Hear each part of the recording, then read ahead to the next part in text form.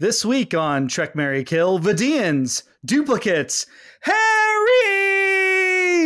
Next. Prepare to come face to face. Another Voyager's right here, right now. With the unimaginable. This isn't an illusion. 2 crews, 2 captains. The lives of both crews are at stake here. 1 relentless enemy. The Vidians are on the verge of taking over our ship. We can't just stand by and let you all be killed. 1 chance for survival. You're going to self-destruct your ship. On the next Star Trek Voyager.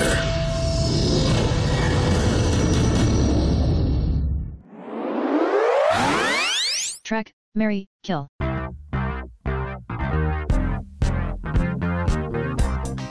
Hi, I'm Brian. Hi, I'm Marina. Welcome to Trek, Marry, Kill, a podcast where we judge episodes of Star Trek like a Vidian boarding party intent on harvesting body parts. I don't know what that means exactly, but I'm going to go with it.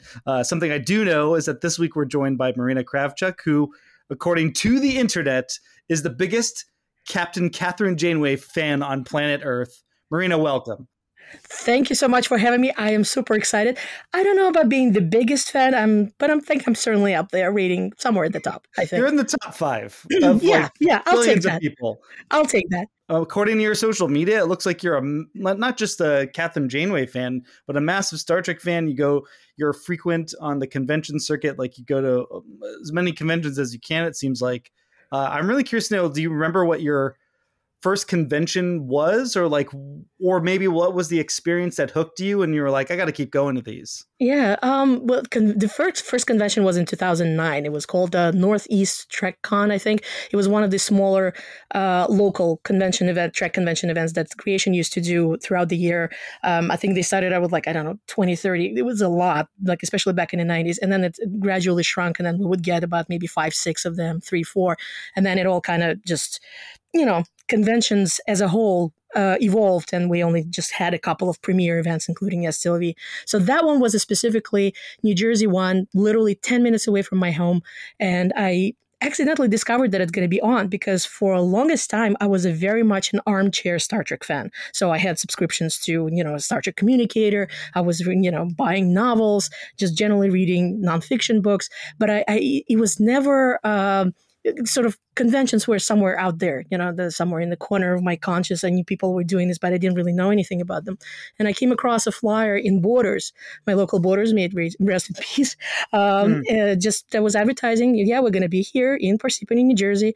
Nice little convention headlined by Kate Mulgrew and Leonard Nimoy. And that's as perfect as introduction as I could have possibly gotten. Because that was your first? That's what started me. And, so 2009 is not that long ago. We're only talking about 13, 14 years. But, right now I'm up to about maybe 100 cons under my belt. So, it never stopped. I think I only did 2 days, Saturday and Sunday. And at the end of Sunday, I was just standing there thinking oh my God, I have found my people. When is the next one? So it kind of grew from there. So I put out the call because the episode we're doing, there's 2 Janeways in this episode. And so I'm like, well, the only way that we could potentially do an episode about 2 Janeways is to get a Janeway superfan. So I put out the call online. Who is the biggest Janeway superfan that social media followers or people I'm connected to know? Your name came up. Now, I'm really curious to know that Kate Mulgrew was your first convention experience. Were you already a Kate Mulgrew Janeway superfan? Oh, yeah. So that's why I got interested immediately, because I saw her name. I've been a fan ever since, just generally of Star Trek, ever since my family came to the United States, which was in 1998. I got very lucky because we had reruns of everything. So the original series TNG, and including the then still ongoing DS9 and Voyager. So I kind of got hit from every possible corner. I became a fan of, first the captain, and then of course Kate. So I've gone to certain events where she would be making personal appearances, certainly plays that she was doing in New York. So it kind of 2009 was perfect because it was like, finally I get to meet her in person. And now it kind of became this thing where I do try to attend as many events as she does. This year was unfortunately sparse in that regard, but usually I think it comes out to about 3-4 times on average per year that I see her somewhere, whether it's a reading or some kind of a charity event, and of course, conventions. Like, what was it about Star Trek specifically? It doesn't necessarily be the episode, but what was it that hooked you? That you were like, oh, what is this? I got to keep watching it. Was it an episode, or was there a moment? I think there were actually multiple moments. I think the first thing that kind of made me think, well, this is clever. I get what they're trying to do. So nobody explained to me like that the Star Trek was basically a parable for modern events, and obviously for each respective series, problems of the 60s, problems of the 90s. I was watching. I think I caught. The very first one that kind of still stuck in my mind, I think it was Let This Be Your Last Battlefield, the whole thing with, people with black and white faces. I'm like, well, this is simple, but it's so clever at the same time. So that kind of stuck. And then I watched, they showed the Undiscovered Country on TV. I caught it. Now, coming from Belarus, which is where basically the beginning of the episode, if I describe it to, two superpowers, a huge accident on an energy producing plant, you immediately think, oh yeah, we're talking about the beginning of Undiscovered Country. This is the Chernobyl disaster. So I was like, was the moment of like, okay, now I know precisely what Star Trek is trying to do, where they're coming from, telling all these stories, very much trying to reflect the society, the culture, whatever's going to modern day events of our time. And after that, sort of like the follow-up was just the saturation. Like I told you, I was hit with all this series. And I remember I was watching. You had a lot already to watch. Oh, yeah, very much so. And I know precisely the episode even that kind of tipped it. I was watching, it was a rerun of Coda, which is kind of ironic, the beginning of my fandom, and it's the episode Coda. Where we have, this repeated issue with the Ensign Janeway keeps dying in the episode. And I was sitting there and then, just fascinated by this whole episode, and it ended, and I was sitting there thinking like, okay, now I have to find out everything that came before this and where this is going. Because at that point, everything that I was watching very achronological. So it wasn't like I'm like, oh, I know this thing is going to be on this day, this, and I'm going to sit down and watch. No, whenever I caught it, and whatever it was, whether it was Deep Space Nine or a rerun of TNG, I would just sit down and watch it. That's the way you had to do it. Yeah, but after that point, it was like I have to systematize it. I have to figure out, where it came from, where it's going. Because it's kind of silly if you think about it. I can tell you that much. There was a moment in time where I couldn't tell you if Tasha Yar was actually dead or alive because I haven't seen TNG in a row at that point yet. So now I know, of course. But I definitely saw Legacy, the episode with her sister in it, before I saw Skin of Evil. I'm 100% sure of that. And that was not weird because it was like, I get it. And I did remember that she existed. But I'm like, I wonder what happened to her because they don't really talk about it. Yeah, so I totally understand. So I reached Dakota, and from that moment on, it sort of became, like I said, I got into the novels and this thing and that thing. And then, ironically enough, my fandom really exploded with the advent of social media, which is kind of backwards because a lot of people kind of came into social media already being fans, having established networks through either conventions or any of the fan organizations. I was never part of this. And then, of course, I skipped MySpace. I completely somehow, I don't know, ignored it, I suppose. But Facebook, when it appeared, and it was in the intercollegiate network first before becoming a public entity, that's when it kind of became, that's when I came across other fans and the group started growing. And then, of course, the conventions hit for me. And here I am. Yeah, my fandom is mostly online. Majority of people that I've met are through the conventions. And many of them are actually friends that I made online first, interestingly enough. I think that's a pretty normal, welcome. Glad you're here. But I think that's not unusual. I think one of the things, the premise of our show, Trek, Marry, Kill, Star Trek is one of the backbones of the internet. It goes hand in hand. So I think fans have found each other through zines and conventions from the very start. So I feel like this is a very natural thing that makes you like the purest form of fan, basically. Yeah, but I find it ironic that of all things, I mean, everything that Star Trek has predicted, it actually did not predict internet, of all things. I mean, we have this massive, the library access and everything, this massive, informational libraries that, the ships operate with. But there was never, I mean, I suppose you can kind of say, Borg is kind of sort of there, all this enormous interconnectedness, but it's never a direct thing like you have with whoosh doors or, flip phones or anything else. So, that that kind of speaks to some element of the story we're about to talk about, where I think what you just said, the internet wouldn't have occurred to them, at least the way that we understand it now, because I think when Star Trek comes around, we're not in a mass media culture. I mean, it's starting to happen. Marshall McLuhan's talking about media and all that stuff. So there's an element where Star Trek is coming about as mass media is taking shape. But this idea that then we'd all siphon off and hew to these communities, the influence of consumerism on those communities, on digital spaces. I don't think that's because it's I think they were very well, we're all working together. We're people. We interface with each other on a daily basis.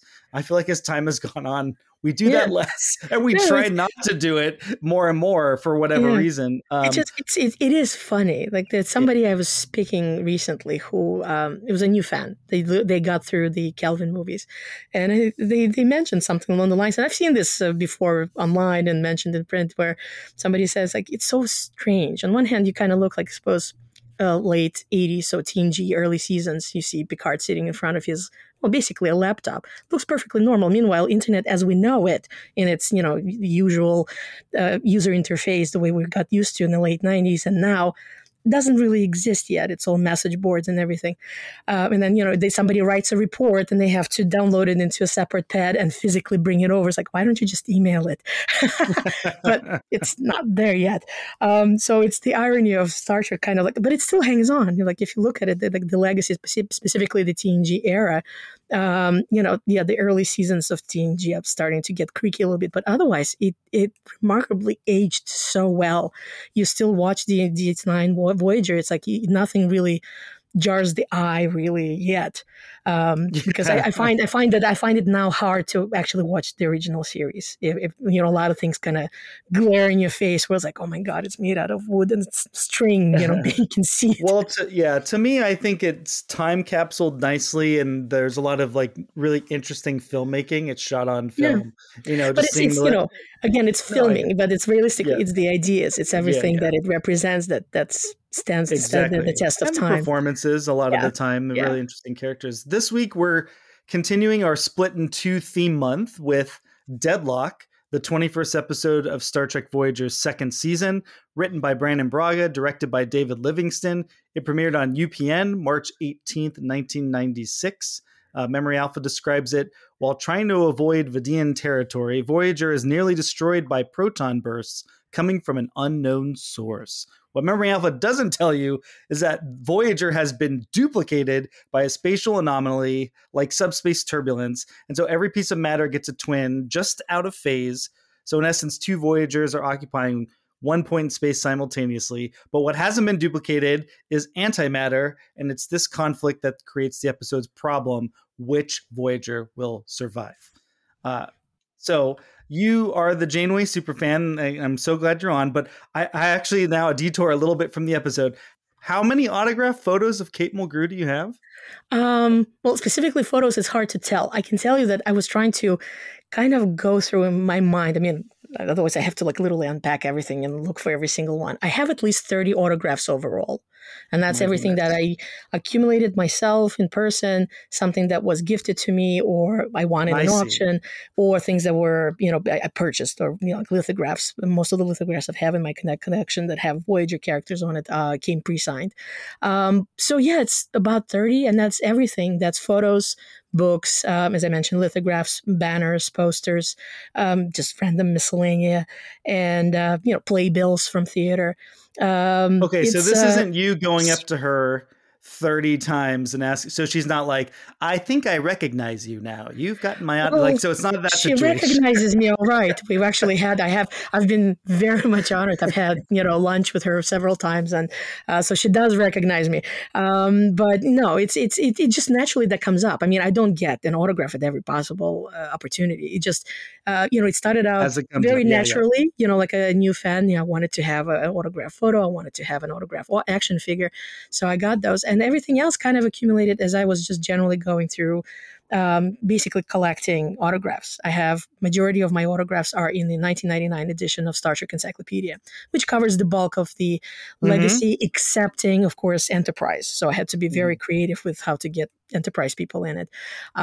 So, a little, obviously, like I said, playbills, that's sort of a thing that naturally happens when you go to a theater and you try to meet the actor afterwards at the stage door.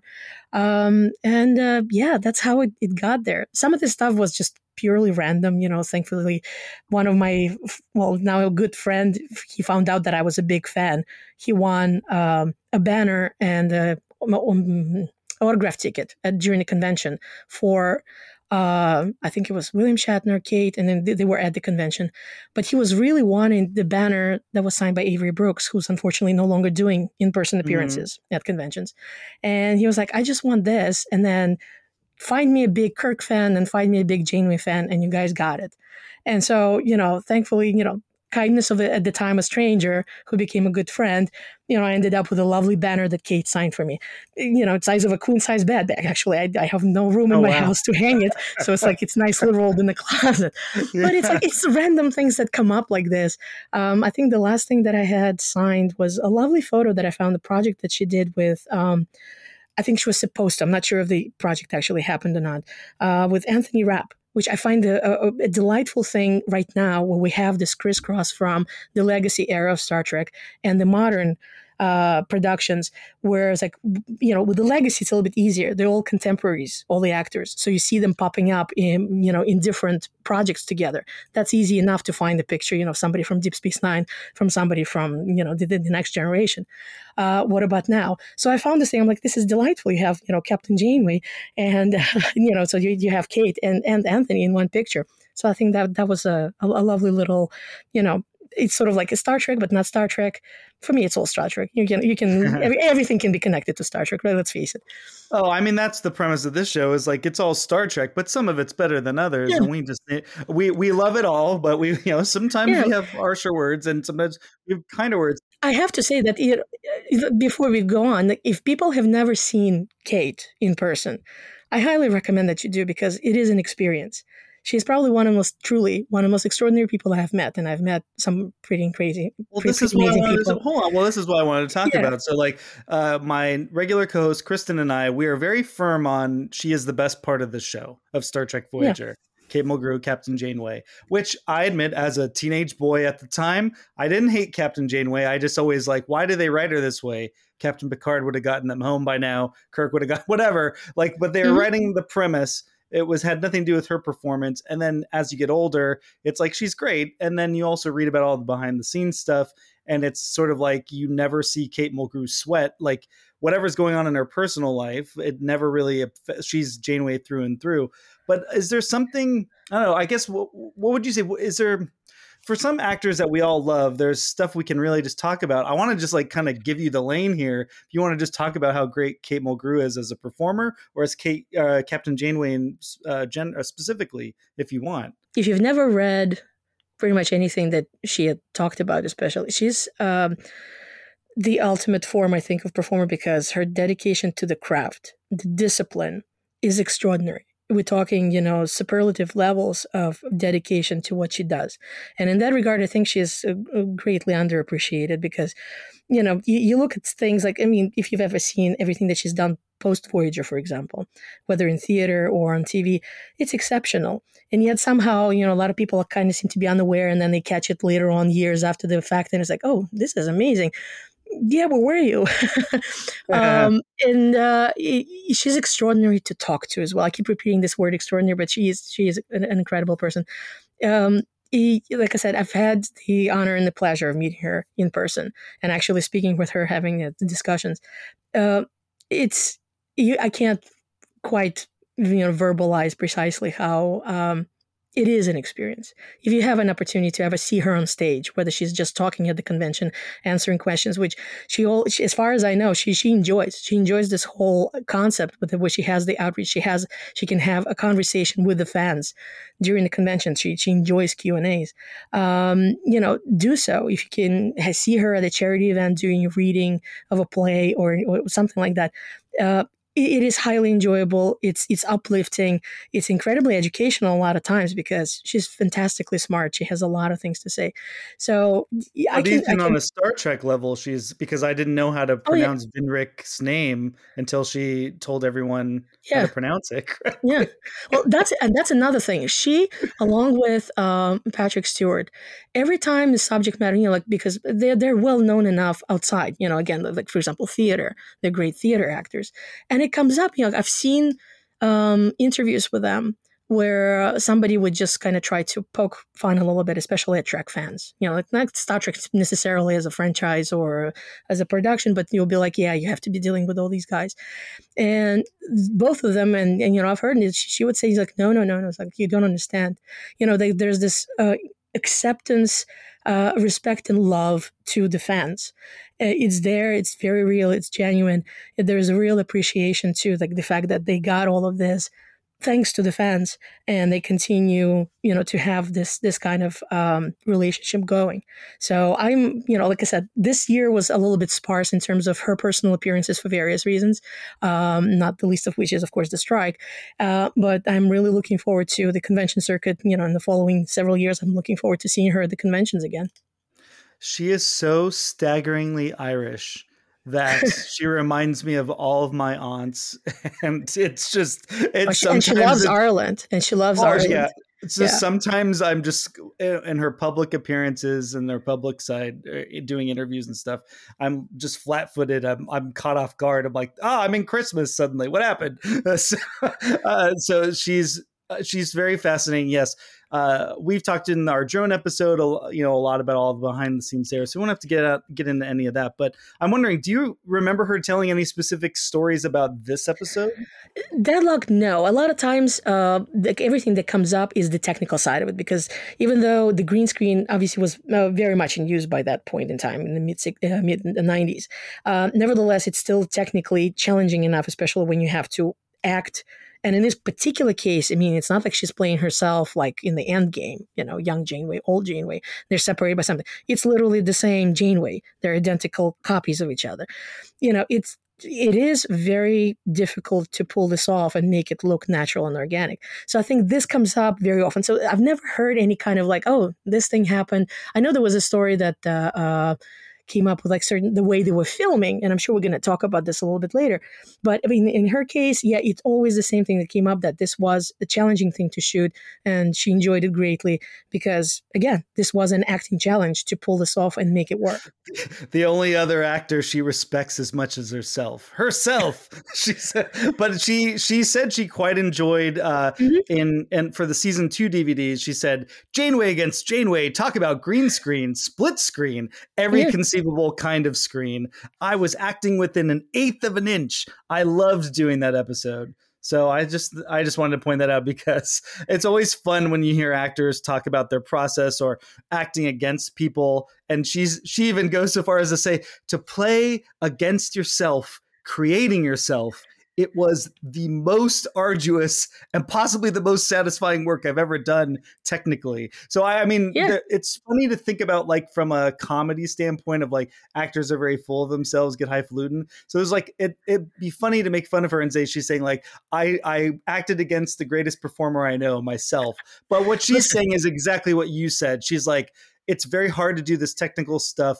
And in this case, I was having to play myself twice with the tech stuff. And she thought she pulled it off. And I think she did too. It's fantastic. It's spectacular. And I'm sure we're going to be talking about the great scenes, and we got to talk about that. Yeah, that's right. So let's see here. Do you remember the first time you saw this episode? That's another question I like to ask. I can tell you that it was definitely in 1999. Again, because I only came to US in 98. There was no way for me to see it in 96. So I definitely saw it as a rerun sometime in 1999. That's as close as I can get. So I remember watching this very clearly. I remember coming into it late because we didn't have DVRs and all that stuff. So I was like, I got to get back and make it home in time to watch it.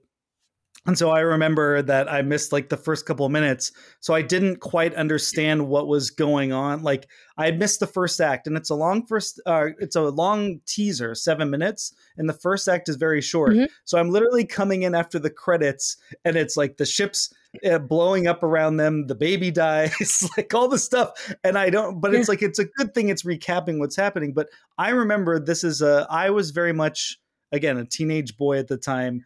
And any of these technobabble sci-fi versions of Star Trek, because this is a Brannon Braga episode through and through. So you've got like Cause and Effect and Timescape. Any of these like technobabbly action episodes, I'm like in. It's like right on my wavelength. And so I was pretty obsessed with this episode.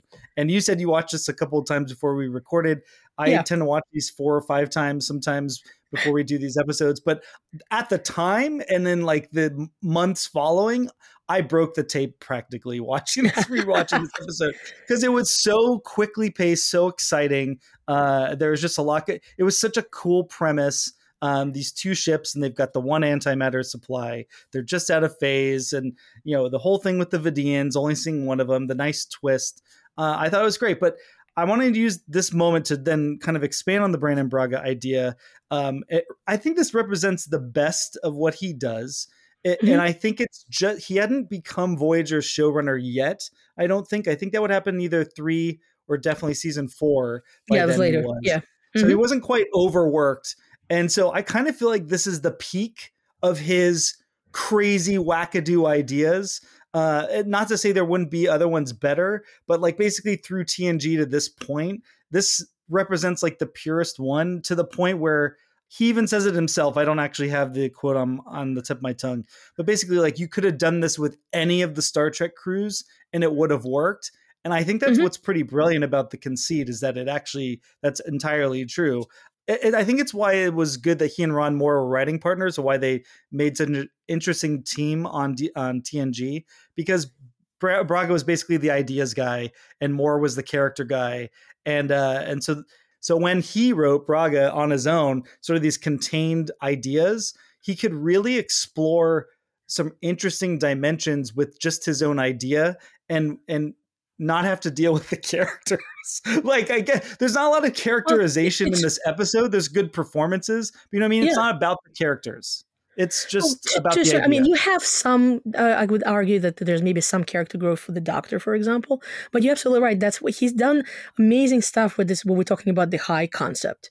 And that's precisely it. It's one of the episodes that is precisely that, pure Brannon Braga high concept, but it's also coupled with incredibly good execution, both in terms of like the actual production, the filming, obviously the acting.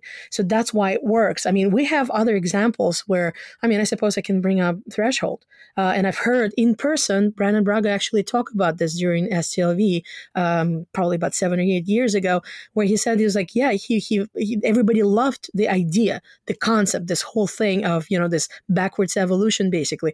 And then unfortunately, the story just got worked into the ground because they just couldn't find a way of, doing this, executing it in the same snappy way we have the great beginning and the end to this self-contained story, which, sorry for the aside about the Threshold. I mean, the irony, it's actually an Emmy-winning episode, Threshold. And I've heard Robbie McNeil say that in terms of acting chops, that's why he got to exercise them the most during this, something that's generally considered the nadir of the series. Go figure. So, but in this case, yes, we have this incredible, I love it. I love the fact that you have this tension that never lets go. We start with, it's wonderful, the baby's about to be born, and then it's just this gallop, neck-breaking pace that continues on through the entire thing until the end. You have great use of misdirection, because that I remember when I was watching it, that I literally gasped, I think, when I realized what was going to happen. And, it's, as a general thought, this is a great thing when you have all these little bits and pieces really falling into place. Janeway getting to science a bit, you have something I already mentioned, the fact that it's not like we're dealing with, this is the original Voyager, this is the alternate Voyager. It's the same Voyager. So there's no plus minus first, second, it's the same thing. How is it going to work out? It's a little bit a twist on the usual oh, we have a copy of somebody story. That's a great point, but we're also inching closer to, if you did this episode today, what might be different based on that. Yeah, the last thing, just to kind of finish off, like I said, my general thought about this thing is the episode that proved what a killer chemistry Kate has with herself. Again, as a precursor to Endgame, it's almost like a given, but like it's spectacular. It's spectacular. I mean, it's not fair because she's far and away the best actor on the show. It's unstoppable force against the unstoppable force, basically. Am I right? I mean, to some degree, I am dissing the rest of the cast. It's not like there aren't other good performers on there. Once Jerry Ryan joins, but I mean, like once Jerry Ryan joined the show, she was automatically the second best actor on the show. You know what I mean? Like that's where it kind of landed. And I guess it's like, yeah, putting Janeway in a scene against herself was like a novel idea that I'm sure once they did it, they're like, why didn't we do this earlier? Or why don't we do this more often? But also, no, you know what? I am glad that they didn't do it more often, because Sure, it would literally, it would have, I think, killed the shin a little bit off of this Too whole much thing. of a good thing, for sure. But, you know, having said that, I mean, Voyager was a great ensemble show. Anyway, you look at it, you know, a lot of stories, even if they were, you know, an episode that was specifically concentrated on this one character, where it was the captain or any of the others, I don't know, Taurus or Paris. You know, you pull the thread, if you get anyone out of it, you know, the whole thing would unravel, because it was truly an ensemble show. It was a good acting crew, and, you know, they, you know, led by Kate. So this whole thing really worked, and people kind of forget about it and tend to think like, oh, it's the show that was just about the captain, the doctor, and Seven. No, you had everybody else. You had great character arcs for, you know, like speaking of Torres and Paris, they probably have the most complete, you know, start and end with a lot of character development over 7 years. You know, you're reminding me that my beef is less with the actors and more to do with the writing, because it feels like very easily they didn't really have a sense of what these characters should be. And I think many Voyager actors over the years were basically like, I'd ask and they'd just tell me, just be yourself. And it was basically, they got all cast on their screen personas and their look. And then the writers had no idea what these characters were, which is tough. I think it was partly, you know, because we are dealing with, you know, TNG was, you know, with the standalone stories going through, it wasn't serialized like Deep Space Nine. Voyager went back to the same scheme. So I think it was partly the victim of that, where you had, you know, somebody coming in writing a great story where you could say, well, not only does that contradict something that happened, you know, 2 seasons ago, you know, the character is not really behaving like you would expect them to do. And that's, you know, it kind of, I'm sure everybody has heard about, like, oh yeah, even Janeway herself is like, you know, is possibly having a bipolar disorder or something, because she's behaving completely. In one case, you expect her to do this and she does something else, despite of having done this already previously and acting inconsistently. That has happened, sadly. And so I agree. It's partly it's obviously not the production and not the acting. It's the source material that occasionally really threw in the range. Just but to overall, close the loop on Brandon Braga's contribution for this one, though, what you said, you really liked the twist about where it was going. Yeah. But the mid-episode twist of the act is basically when we find out there are two. He said in Captain's Log Supplemental, the unauthorized guide to the new Trek voyages, I just thought it would be really bizarre if you told a story for an act or two and suddenly you found yourself in the middle of a different story on a different Voyager, but they're occupying the same point of time and space. We needed a show that was pure action and pure high concept sci-fi. And then EP Jerry Taylor said of it, it was one of those intricate little puzzles that Brandon loves to do. So I just thought it was fun. And again, though, and all of that, action adventure, high concept sci-fi. This was not like, I really wanted to do an episode that gave us an interesting look at Janeway, or I really wanted to challenge our crew, like to see them grow in an emergency. A good story. Yeah. And he's like, I want to do something cool. It's a puzzle. It has nothing to do with the story. I'm amazed at how he managed to do that. And it's like, there was, I believe there was a similar concept that what they were trying to do, and it was scrapped for TNG. So they reworked it and it worked on Voyager. But generally speaking, it's telling great stories. Let's talk about some of the specifics, because I want to bring up something about the whole technobabbly thing. Yes. So we talked about how it's super fast-paced, and I'm sure you've read that they actually filmed it so fast. They were super short on time, which I find somewhat ironic considering how much is actually happening in this episode. So I believe they even they had to shoot like a day and a half extra in order to get to the precise number of minutes that they needed for the full episode length. Yeah, so in production times, you most of the time you go over. Like everyone who makes TV or makes film, the basic general rule of thumb is a page a minute. I'm sure everyone's heard that. Yeah. But you look at shows like Better Call Saul, those scripts are like 40 pages and the episodes are like 50 minutes. So it depends on how they play. So like the page could just be a page of description, but it's all very deliberately paced. Pacing's important. And Livingston, like you said, shot fast, a lot of oneers, a lot of whipping around. But he staged it so effectively with such energy. And, Marina, I was thinking about that for that very reason. I think a lot of that had to do with the technical stuff. It wasn't just the Janeway green screening. There was the doubling of Kess. There were the visual effects that had to be done, with the time distortions then there was the switchover of the sets. They had to have the clean version of Voyager and then the damaged version of Voyager. So I think he kind of blocked it in mind of like, we need to shoot it quickly in case there's any of these, technical hangups that happen. And I think that was such a brilliant job though, because you're watching it and there's nothing that bumps you. Like there's nothing like, that's weird that they shot it that way, or why are they over here? It all was very deliberate. And on top of that, considering that they had to throw in all these extra bits, nobody actually knows which ones were. I mean, unless somebody has. I have a theory. I have a couple of theories I'll lay out. I have a couple of guesses, but it's just like I've always wondered, and I need to ask Larry Nemechek if he's aware if there is a version of the different versions of the screenplay, with the color pages, just to kind of, if somebody has it, just to see what exactly was thrown in, because you can't tell. Like there is, like I said, there are maybe like 2 scenes where I'm like, this may have been extended to add on the minutes, but realistically speaking, it's so smooth. The action just runs in without any kind of like, dips and valleys. It's all a very smooth action all throughout. I'd love to know if there's, what exactly got thrown in. Let's do our guesses when we talk about the great scenes. Yeah. Any other specific thoughts about this episode? Specific thoughts. Well, as we said, it's a high concept thing.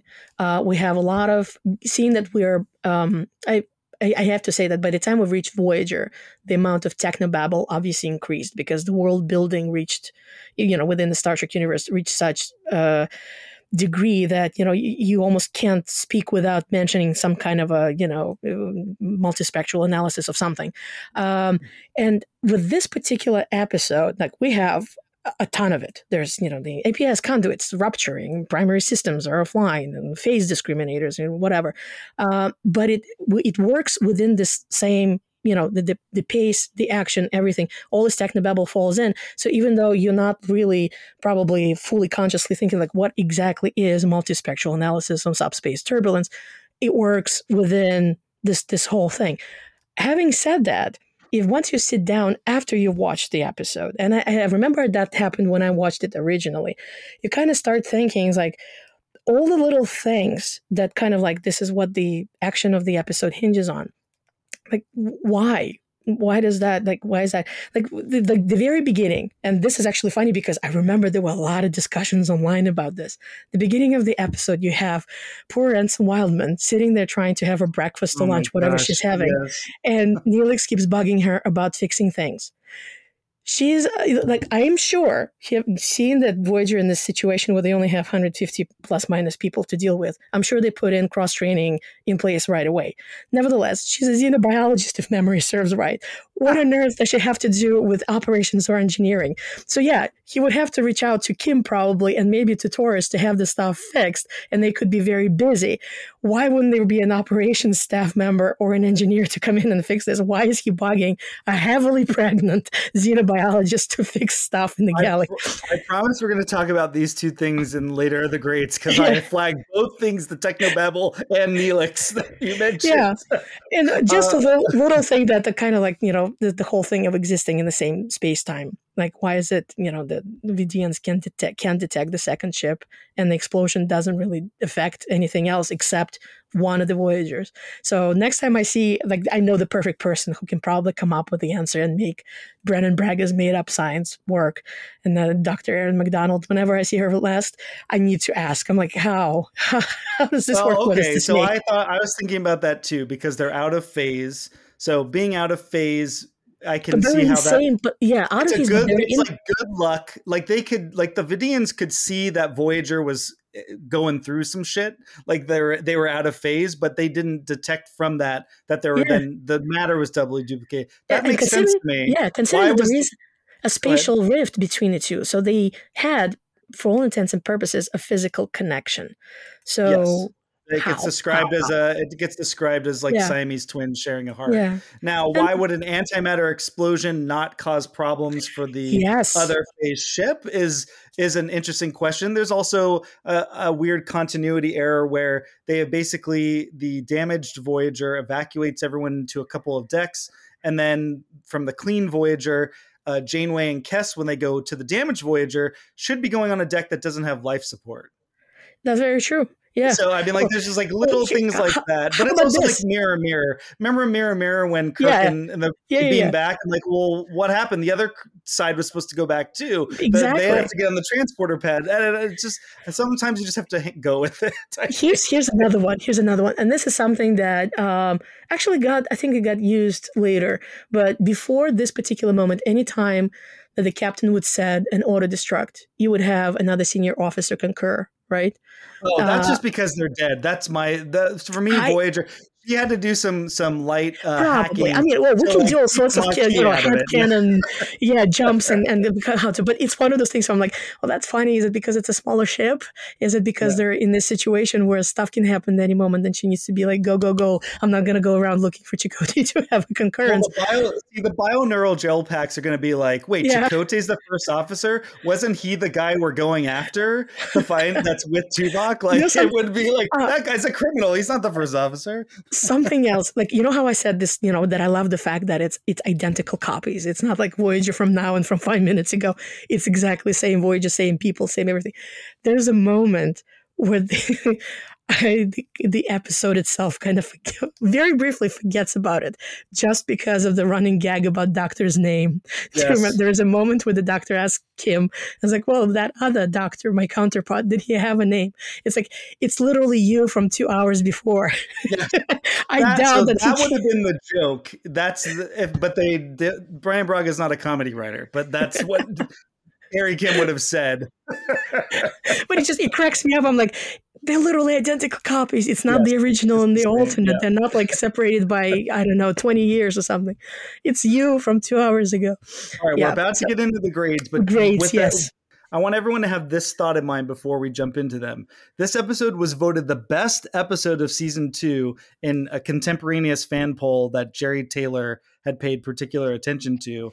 This is what she said to Star Trek Communicator. It's an issue 108 if someone wants to pull that up. But voted the best episode of season 2. Perhaps controversial, but I just want everyone to have that in mind as we get into the grades. So great scenes. If you want to start us off, Marina, what did you? Oh, absolutely.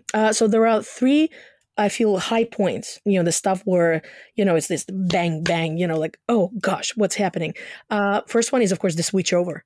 When you go from this complete destruction and the ongoing, falling apart of everything, and then all of a sudden, spick and span, clean bridge, and everybody's just doing their stuff while going through this proton burst procedure, and that was a great thing because that was the moment where you're kind of like, what's happening? Did we switch to a different episode? What's going on? The absolute, apex is obviously the 2 Janeways together. That moment. Let's hold for that for a moment, because maybe we should save that to the end, because that's unequivocally the best. It's the apex. I think it's sheer brilliance. And then, of course, the bait and switch moment. That's like, I'm telling you, when I watched it originally, I gasped because I was like, wow. I did not expect. You're down the line of like, okay, this beat up Voyager is gonna have to blow up, and then nope, it's the one that's fine. And then I kept thinking like, well, how this is just completely, and then the Vidians and everything. Oh goodness! That's the three sort. I mean, there are other moments where, like I said, I really like the way the Doctor kind of is more humanized in this episode with his moments. It's very empathetic. I love the fact when you have via screen jumping between the two Janeways and the two Tauruses, working together.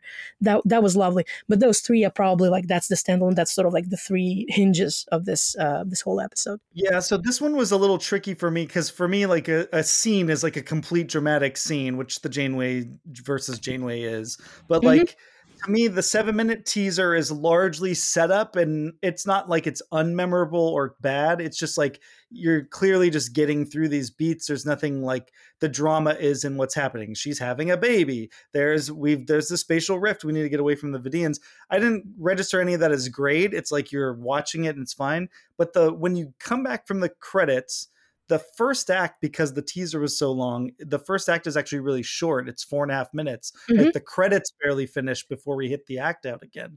And I think that whole 4.5 minute act one is very exciting, and it's incident piled on top of incident. Yeah, the ship's being hit with proton bursts. Yeah, there's a lot. They don't know where it's coming from. There's all these explosions. Harry Kim gets blown into space. Kes disappears. The baby dies. That's a bummer. But it's ending on Kes disappearing after all this bad stuff's been happening. Then there's a weird stuff happening. It was very tense, like you said, but also stuff is happening, and it's all very big. And if you're watching a middle of season 2 of a show you figure is going to last several years, you're like, what is going on? This is altering the fabric of the show right now. Yeah, no, and it's all very well done. It makes you think. So it's like, how are they going to, like, obviously everybody's aware that, things are going to end at the end of the episode. But at that moment, it was like, how on earth are they going to dig out of the situation? It just, the intensity is wonderful. So before we just talk about Janeway versus Janeway, the second scene in Act 2, it's Janeway and Chakotay work together to magnetize the hull, and then Tuvok gives this damage report. And it's cutting back between Tuvok speaking and Janeway listening and her taking it all in. And Tuvok, if you're like a person like me who had the like technical manual and you're like big in the technobabble, everything Tuvok is saying is like, that's the worst thing that you could say about the ship. Yeah. That's the worst thing you could say about the technology. He's saying every bit of the technology is completely broken and maybe irreparable. Oh, and the baby died. And then it just, all of it is Janeway's playing this up. That's bad. That's really bad. That's how we're going to get home. And then the baby dies and she's like, I've let this child, you can see the devastation, but she but she literally swallows it, which is amazing. And then she's just starts giving out orders, and she's not like angry or whatever. She's just like, okay, I got to focus. And then the bridge gets hit and there's going to be a hull breach, and it's kind of corny where they're like, Captain, we gotta go. And she's just sitting there on her iPad, basically going like, I can seal this breach. And I just love that she's so confident. And then eventually the look on her face is like, nope, I can't. Time to go. Gotta go. Yep.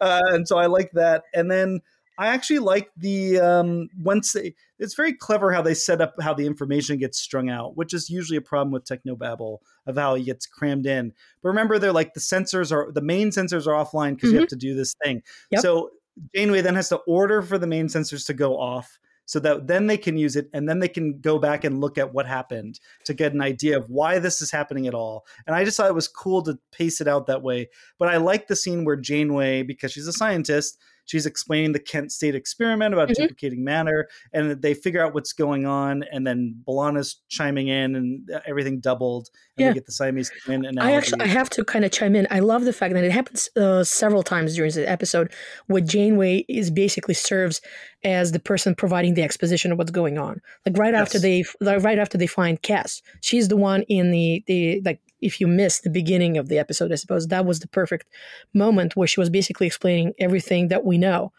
and kind of working out that there must be a second Voyager there. So I think it's great. It's great how she's used both. She's the leader, she's the scientist, she's just basically running the whole show. That just makes her even closer to Kirk. See, that's because remember Picard they just shunted Picard off to the side at some point, and he stopped being the technobabble explainy guy. And so it was nice to kind of have the captain leading the action, leading the decisions, also reifying that Janeway's the smartest person on the ship. Blah blah blah. So, and let's not forget. I mean, that's one of the things that I particularly love about the series in general is like the fact that she doesn't have any backup.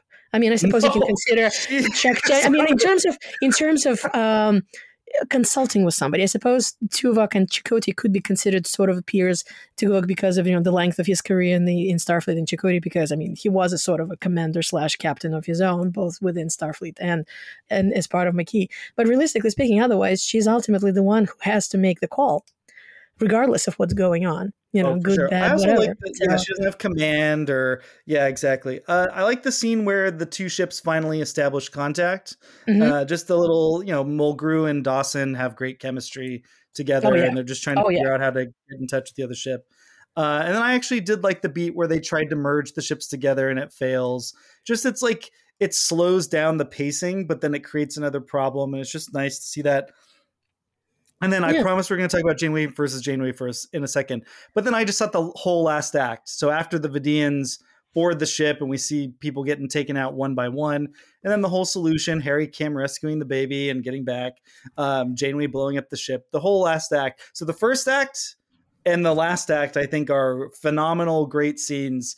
They are almost as good as the best scene of the episode, which is Captain Janeway going and talking to Captain Janeway. Here we go.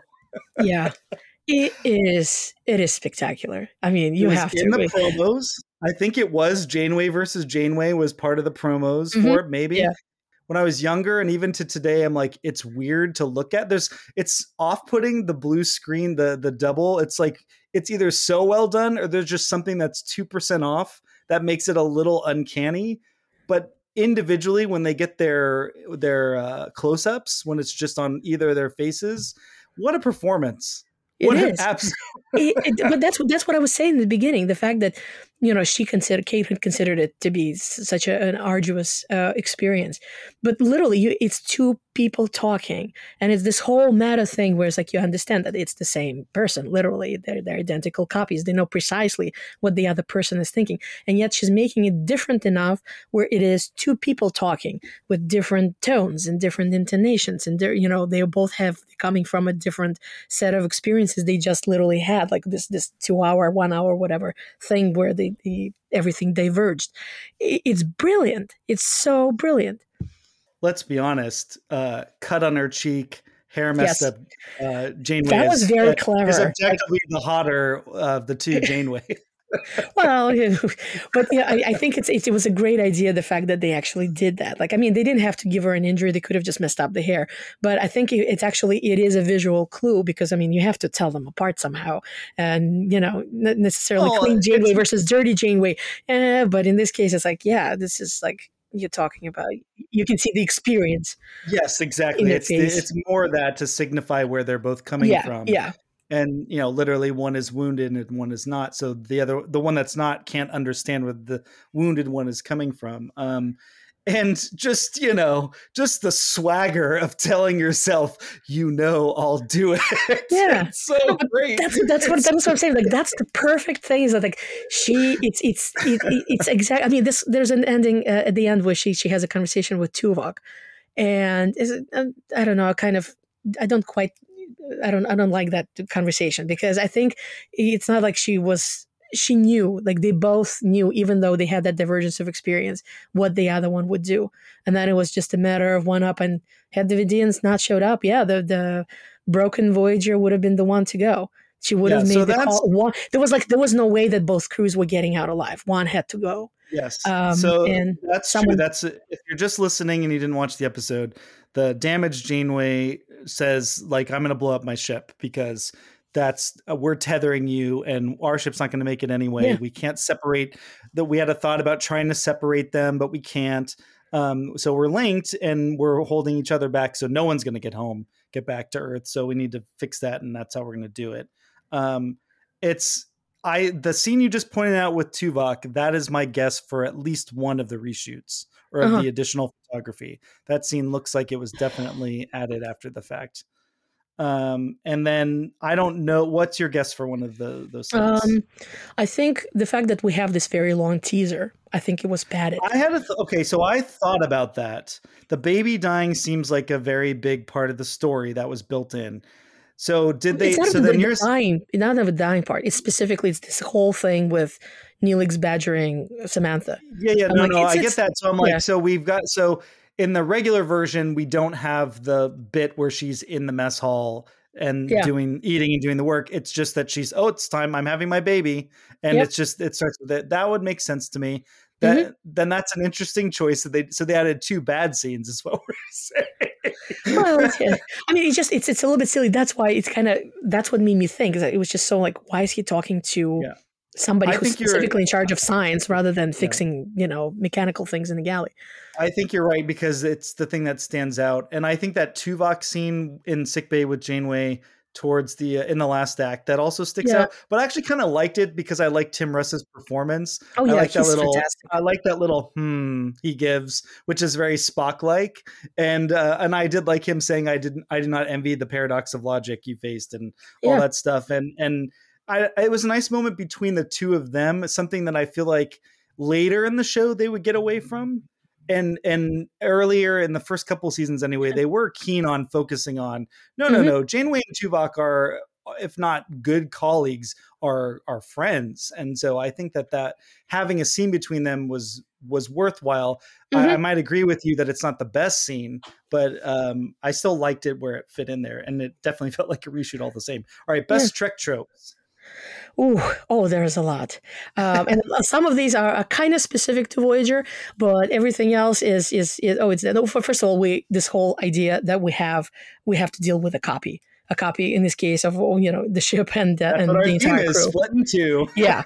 So that is spectacular. It's another twist on it. I mean, we've had a whole lot of other, with the evil twins and somebody from the past or somebody from the future and on and on. So it's a nice entry into the whole over of having, the problem of the week is that we have duplication. So that's certainly one. Number 47. Now, those who are aware, number 47, the Star Trek number, the answer to it's the equivalent of the answer to all the, what is it, from the is that from Hitchhiker's Guide? Yeah, it's they had 42, adjusted for Star Trek, it's 47. There's a whole lot of story. Most of the 47s that you find during the TNG era are specifically put in there. And then, of course, the modern productions kind of followed suit and, check it out. Every once in a while, you will see a 47, and there are some people who specifically search for them. So there are 47 frequencies that Torres is using to remodulate so she can she can contact the other ship. And at some point there are 347 Vidians on board. So that's a thing. Very exciting. The one thing that cracks me up now, Lower Decks actually poked fun at it with Admiral Bonamigo, I believe, one of the admirals. It's the weird pronunciation of sensors. It happens all throughout in multiple series. We have at least one character that pronounces it sensors, not sensors, So everybody, I specifically watched, like I said, twice. So I can pick up on these things. Tuvok is the one that does it on Voyager. Every time he says sensors, he says sensors instead of the regular pronunciation that everybody else uses elsewhere. And something specific to Voyager, I already mentioned that at that point we reached sort of critical mass of technobabble. So having a normal sentence indicating that something is out of whack without plugging in more technobabble in it became very hard. So they had the substitution of some kind of. There used to be several YouTube videos of actually people tracking down how many times different characters said some kind of during the Voyager run. It's incredible. So in this case, I think we have at least 3. At some point, Kim says some kind of, and then Torres says some kind of, and then Cass says some kind of, all throughout this whole thing. We do get a captain's log, but that one only happens once, and it's a very brief one right at the end to kind of summarize the whole thing. The repairs are ongoing. Something that's a bit of trope, but it's just the way the series are filmed. The indication of like, how come we don't have any seat belts? Bam, and everybody flies on the floor. And that was my first one. Is the starship acting, is the shaking around. The best one is when Kate Mulgrew completely flattens her back and just like slides out of the chair. That's exactly. It's not even just shaking. It's literally flying out of the chair and landing on the floor and getting hit on the face. Oh my God. It's great. It's great. So I think those things are sticking out to me. And again, some of it is minor. There is one trope that I wanted to bring up, but it's kind of, I think it settles both the best and the worst. So I don't know if you want me to kind of leave it off to when we discuss the worst. For the worst, just real quick. So mine, subspace distortions. You mentioned that as part of the splitting, but always creative ways of using subspace in my mind. Subspace is basically the Force in Star Trek, where it can do anything you need it to. That creates weird things. So I like that spatial flux, spatial scission, and I suppose kind of phase falls into the same category. When something is out of phase, that's it. You have spatial a problem. Anomaly. Maybe that should have just been the trope. Is a weird spatial anomaly. A no-win scenario. This kind of definitely reaches that. The self-destruct, this time not as a bluff. Usually the trope is it's used as a bluff here, but she's damaged Janeway is also not bluffing either. Neither of them were bluffing, because that's why Janeway's great. She does not bluff. Yeah. And then I actually think that the technobabble, the episode only works because of the technobabble. Yeah. Like if you are a locked in teenage Star Trek fan like I was, and you've been watching since Next Generation, like every Star Trek noun they're saying, every technobabble, like you understand it, like this all connects. It makes sense. Oh, the phase discriminator, like they used in Times Arrow and Timescape, like it all tracks together and it makes sense for what's going on. It's but perfect also, world building. Exactly. Yeah. It's like they said, it's like, you run a level 2 diagnostics. Like, yes, of course, that's what you do.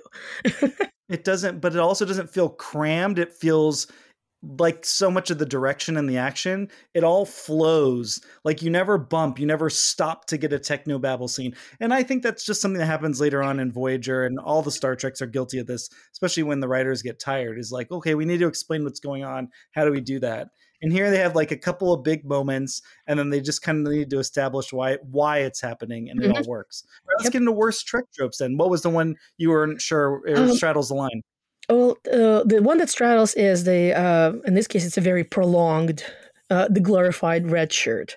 Now, as far as I recall, the character of Hogan might have become a recurring character. At least I think I've read it in the interviews with producers. But realistically speaking, still, it's a background character that all of a sudden, you get him up front and doing and acting and having, having actual lines.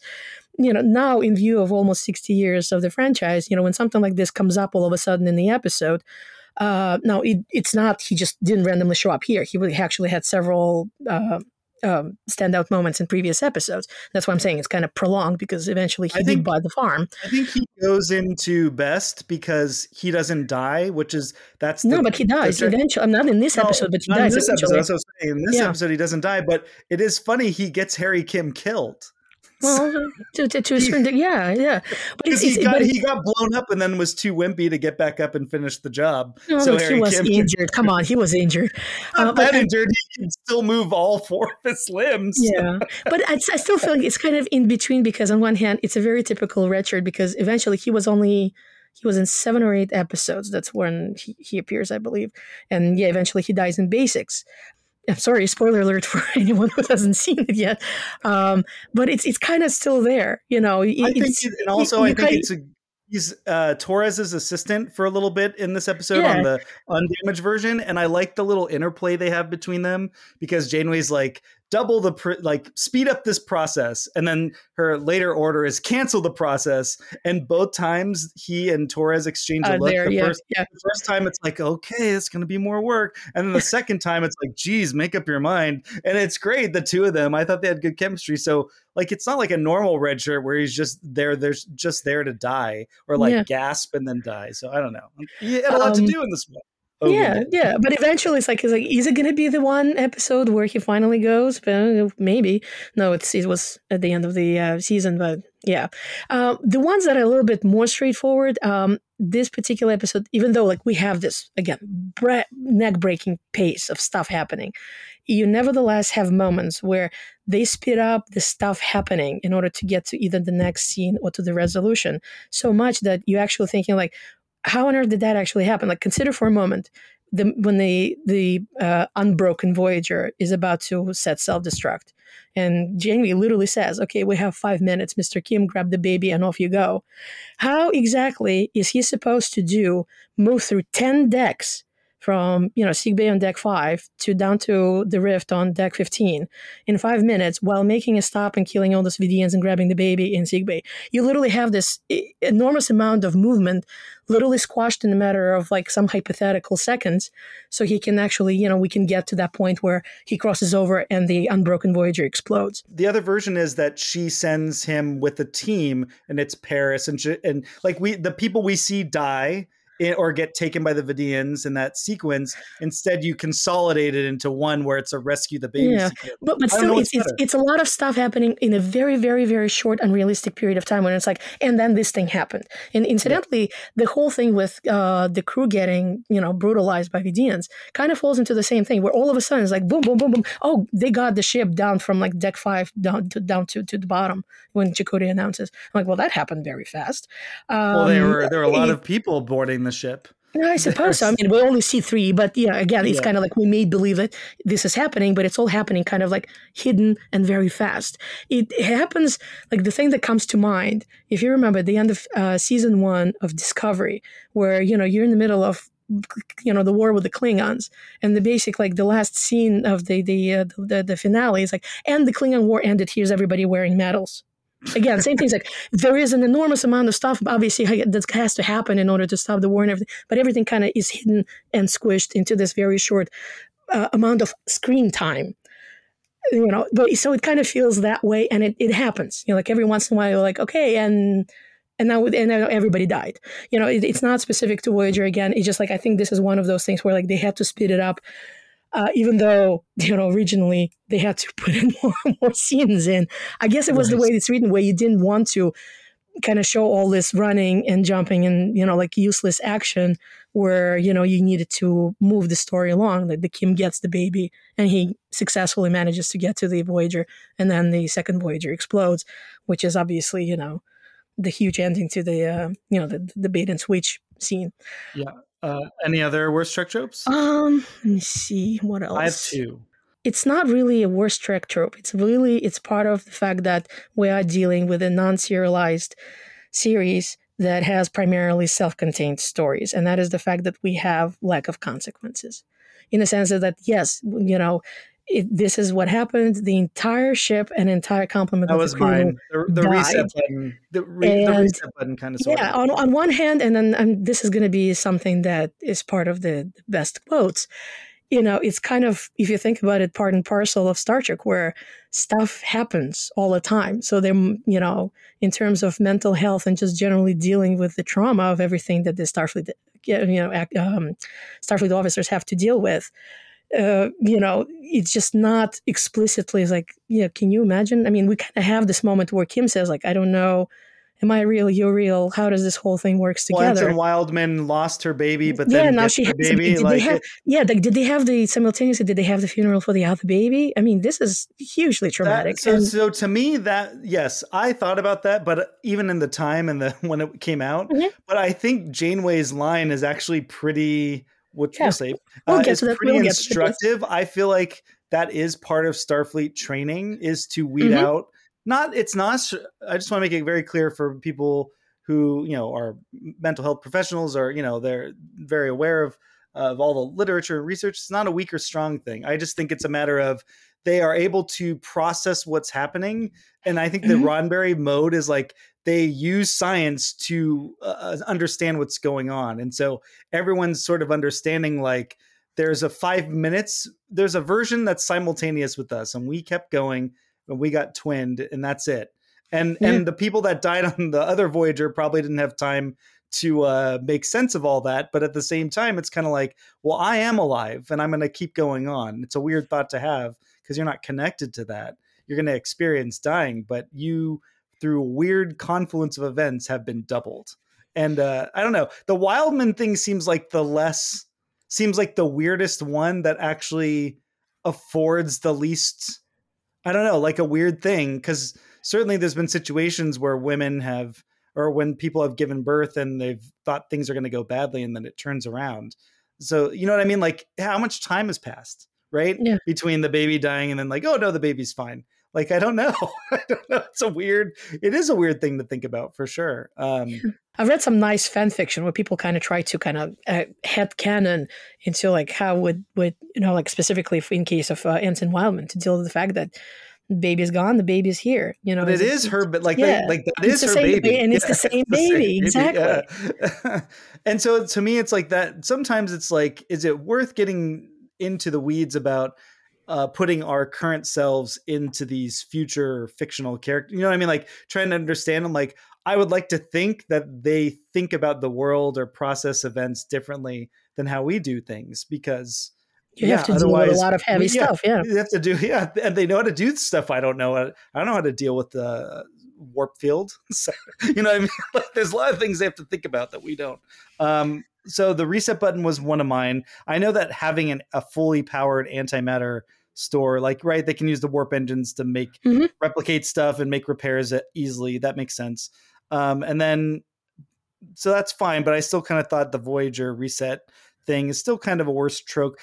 This is actually one of the few times though where we see them repairing damage. Right? Yep, that's like, right. How often do we see like the end of the episode they're fixing the ship? Panels going up? Yeah. And obviously it's a stock shot of Voyager. That at the time really bumped me, where it's like, wait a minute, the ship had all these hull breaches and all this fused nacelles, and it's just the stock shot of when it looks nice. That was weird. But the other worst Trek trope I have is probably unpopular. Neelix. For the exact reasons you pointed out, this pregnant woman is eating, and while she's trying to eat, he's like badgering her, he's Neelixing her, which is like, he's like almost negging her in a way, or just being like, I'm being nice, but I could be annoying, to fix his stuff. And she takes the time to like actually not stop eating and saying, I'll go down to engineering and get the supply you need. And he's like, oh, before you do that, one more other thing. It's like, how obnoxious.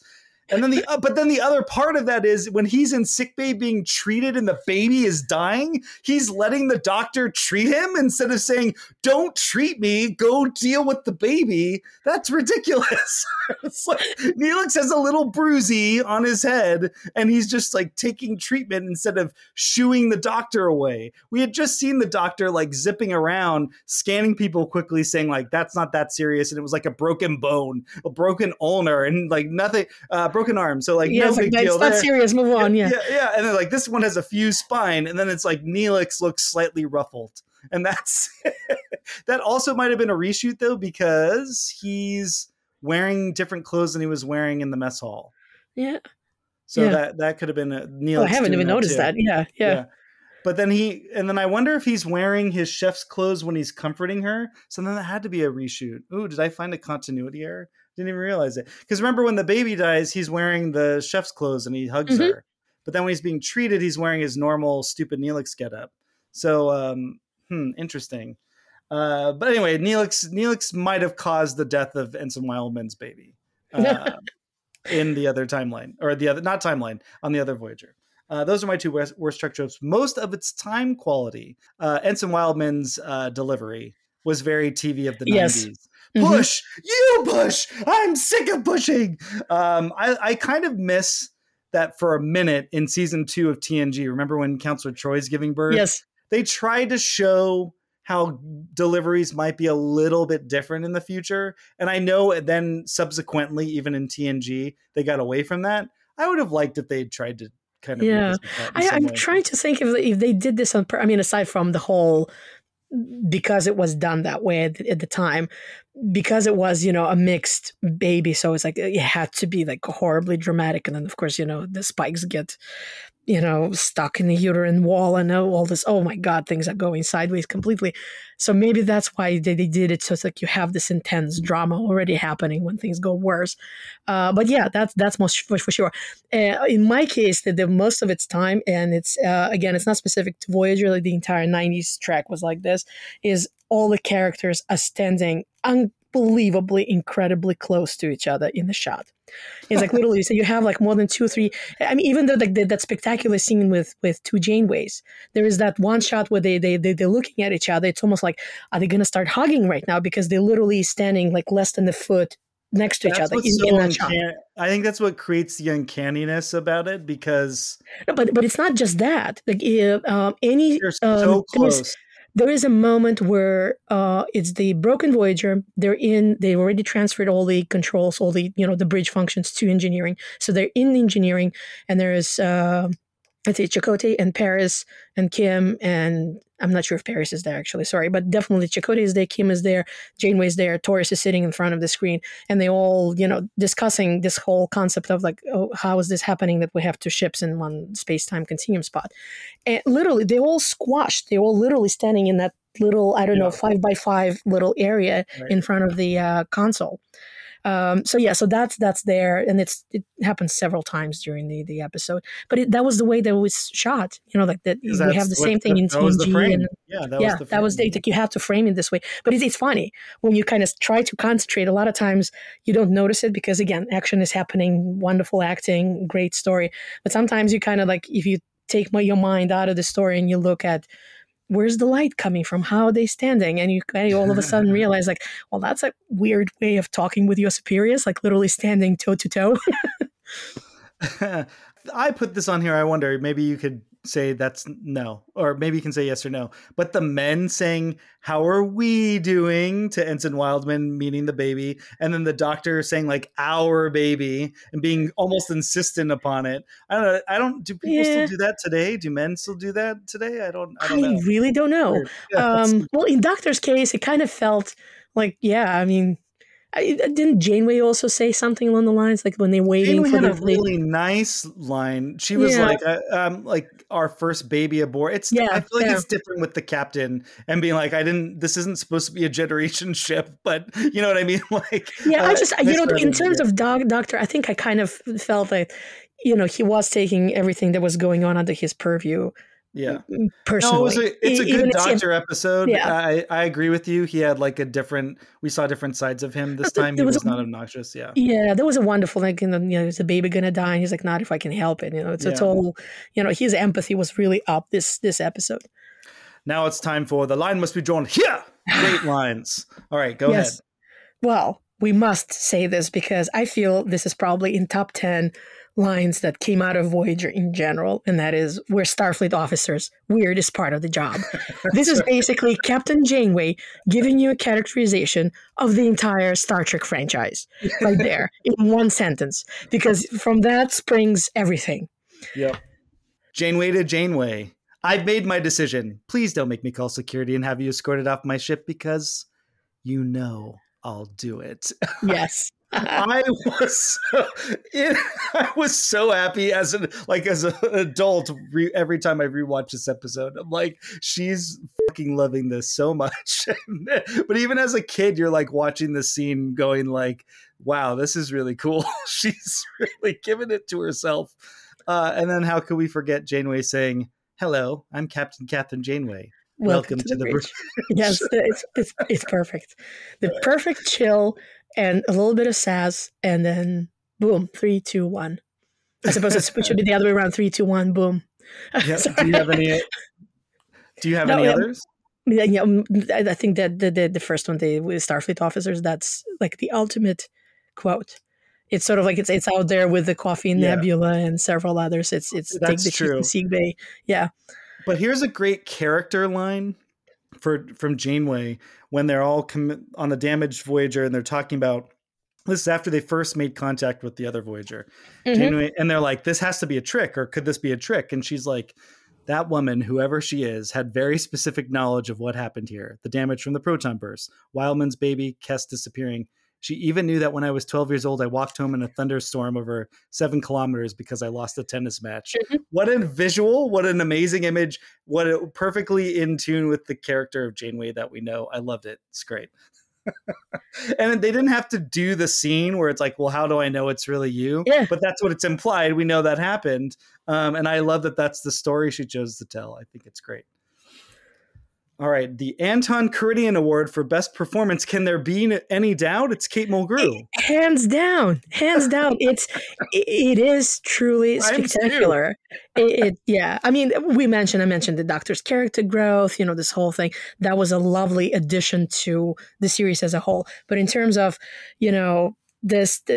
oh my God, Kate just killed it. Is there any fantastic part of the performance that we haven't mentioned that you maybe want to highlight? I don't mean to put you on the spot. If you're good, then we'll move on.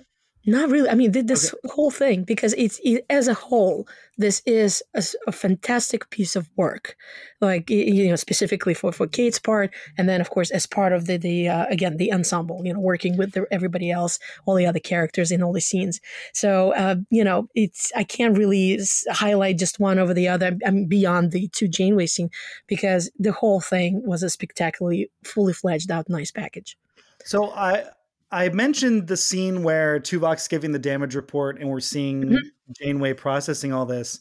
Yeah. When it's the clean Voyager, she's doing the same exact stuff. Like, she's having the reaction that you are, but it's like, oh my God, the twists. Like, she's understanding the twists of the event that they're in. And she swallows that too. And she's like, well, okay, well, now this is the situation. What can we do about it? And the way she delivers, hello, I'm Captain Janeway, welcome to the bridge.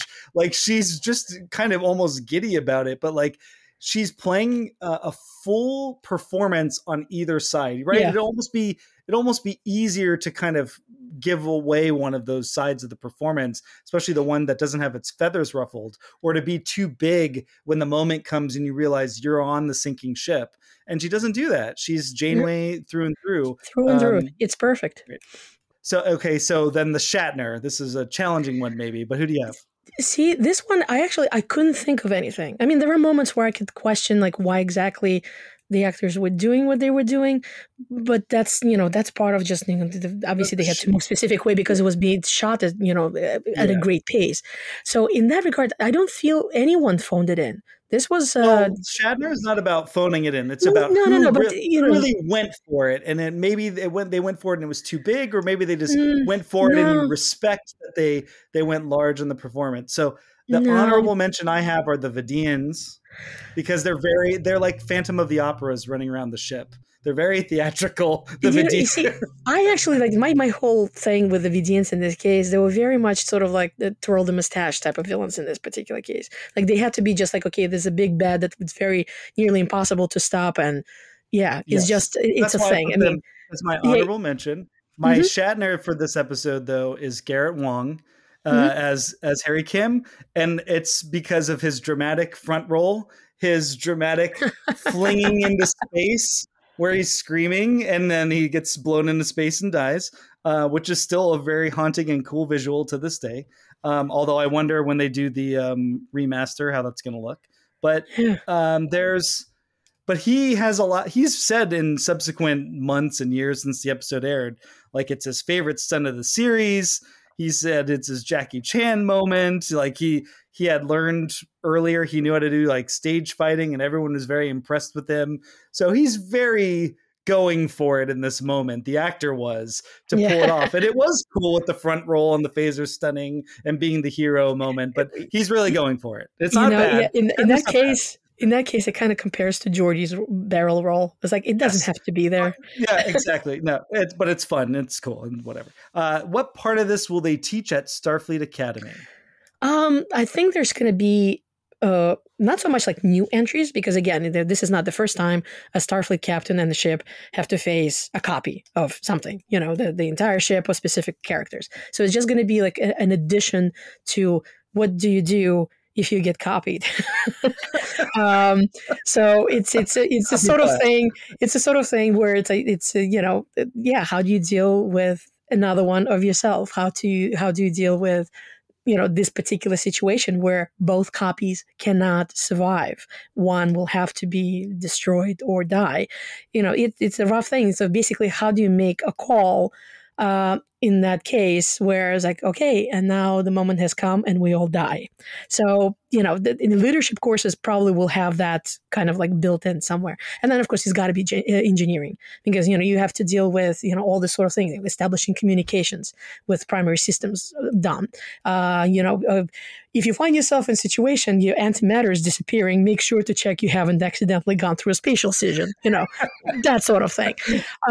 Check the doubles. Yeah, and then just something general for people who are not necessarily in command school or dealing with engineering tracks. It's just generally you're a crew member on the ship. Like you said, they have to find a way of, you're serving in unusual circumstances potentially. How do you deal with heavy things? And that is, how do you face a grim situation with dignity? I mean, when, on Broken Voyager and Janeway announces, okay, set the self-destruct.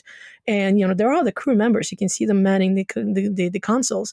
It's not like you have the crew sticks together, they follow, they don't panic. How do you approach situations where, okay, we've reached the end. Here we are. Thank you for saying that because you reminded me that I forgot to mention this during most of its time. I teased this at the beginning. If this episode were done today, I have a very strong sense that, and this is not about the specific people making Star Trek today. I'm just saying if this episode concept came out today, I really strongly feel that part of the dilemma would have been it's them or us. And that does not even get suggested in this episode of like, well, we're the same people and we need to survive and we know how to do it and we have the power. So why are we bothering with this? There would have been some dissent. There would have been some notion of like, these are not like real people. So why do we need to deal with that if it's about our survival? That's what I think it's just because people now today, and we're in the post 9/11 world, are just, if not meaner, more desperate and more closed off, less community focused, less pro saving lives, protecting lives of people who exist. So that's my thought about it. But you're totally right. In the Starfleet Academy sense, this is a big ethical question. I mean, that's why Tuvok's moment about the logical paradox that she found herself in was an interesting one, but it doesn't actually really get centered in this episode. I think they made the episode today that would be centered. And I had for Starfleet Academy, I'm just happy that like the phase discriminators got brought back. I think like the tech stuff. Something I keep thinking because of this whole thing, like we talked about the subspace and the phase in general phasing, subspace and phasing and all these other things, they kind of just there. The fact that Kim didn't even blink an eye when he just said, I'm going to rig up the phase discriminators. So there must be already something in there where they're like, when you're dealing with, phases, these are potential engineering things that you can rig up and see if it works. So I feel like there's some technology is probably already there that he's modifying. It's not like the skeletal lock that B'Elanna just randomly came up with when they had to beam somebody out and they couldn't do the regular beaming procedure. That sounded like new. It was like, that's something new. Yeah, that's what I mean. Like, I like to imagine anything Geordi LaForge does gets immediately forwarded all the way to Starfleet Command. So like Time Zero is when he rigged a phase discriminator to like help them figure out why the phase shift was happening on that planet. Yeah. And then it comes back in Timescape. Remember that one where and so it's like, and that one he's able to do it with just these like little bands of like the armbands. So Harry Kim being an ensign and certainly a very bright and capable officer, I like to imagine it's like this is all like a dossier that we have because of the Enterprise. So thanks to what I learned at Starfleet Academy. Here's our new question for the season. Could this episode have been hornier and would that have made it better? I thought about this very hard. I mean, seeing that we're in the early seasons, and I remember very well how, the whole, I'm sure everybody is aware of all the whole shipping thing. Janeway Chakotay has been, ever since from the very beginning existed. And then the early seasons, it wasn't so much Paris Torres just yet. It was actually Kim Torres. So those two particular parents, I can totally imagine little moments put in to kind of sprinkle in some kind of like, indication of whatever to make it, I don't know, flirty or whatever. And I think it would have been a horrible mistake. And it's a wonderful thing that they don't have any kind of that kind of interpersonal moments, because I don't think it would have added anything of substance, and it would potentially may have wrecked that great pace that we mentioned. So totally in this case, agree. I think the answer is absolute no.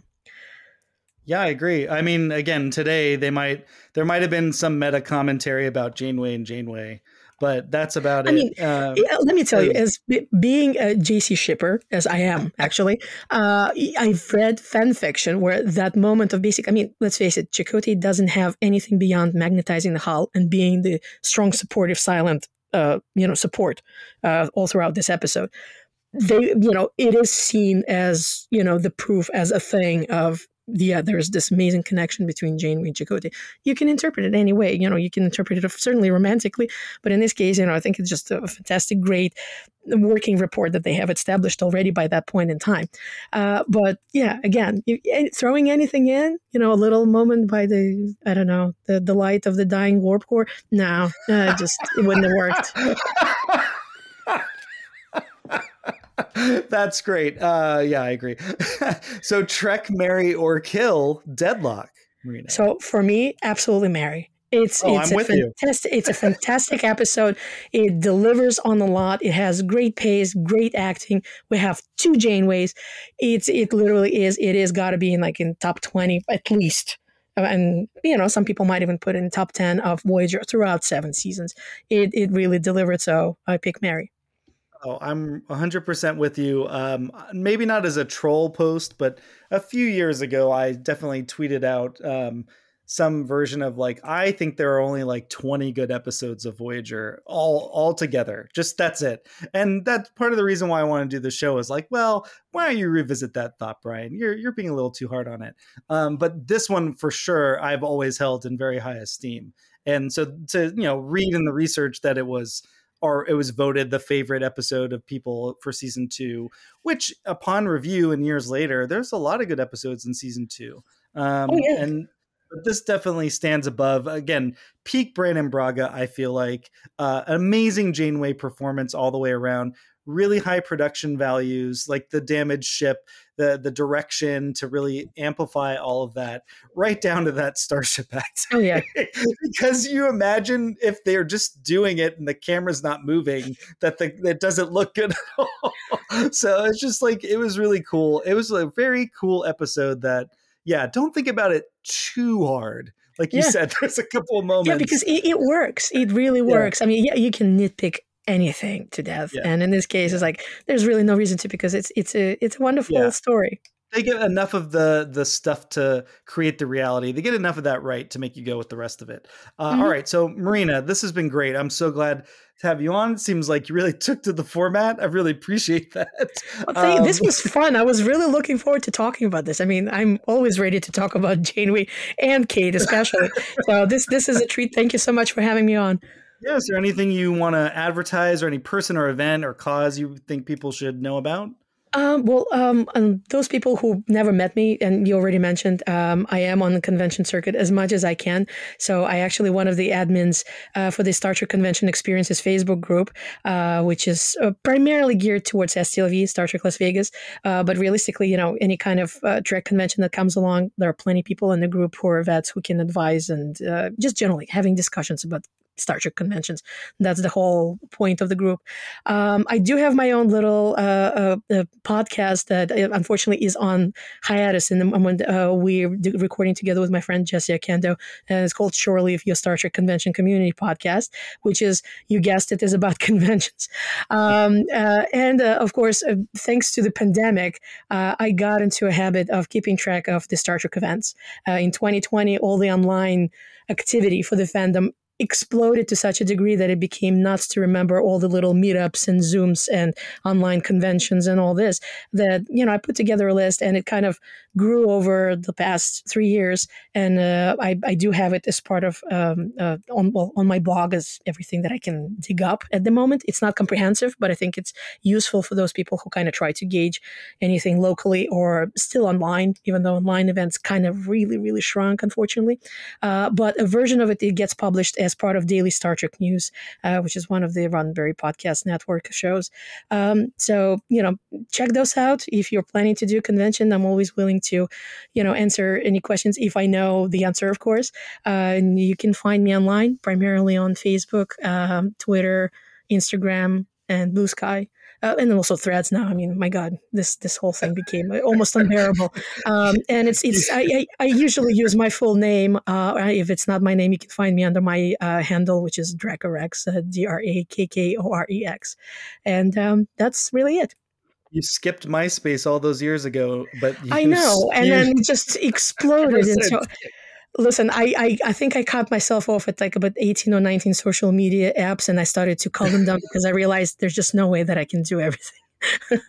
I'm mostly active on the first three, so it's the Facebook and the Twitter and Instagram, but I am trying to move away towards Blue Sky and Threads at the moment. Well, for those of you keeping track, this is our 60th episode of Trek, Marry, Kill, and Deadlock is our 30th episode that we've married. Next week, we're going to continue our split in two theme month with The Enemy Within from the original series. Kristen will be back. Marina, it's been so great having you. And until next week, everyone out there, TMK out.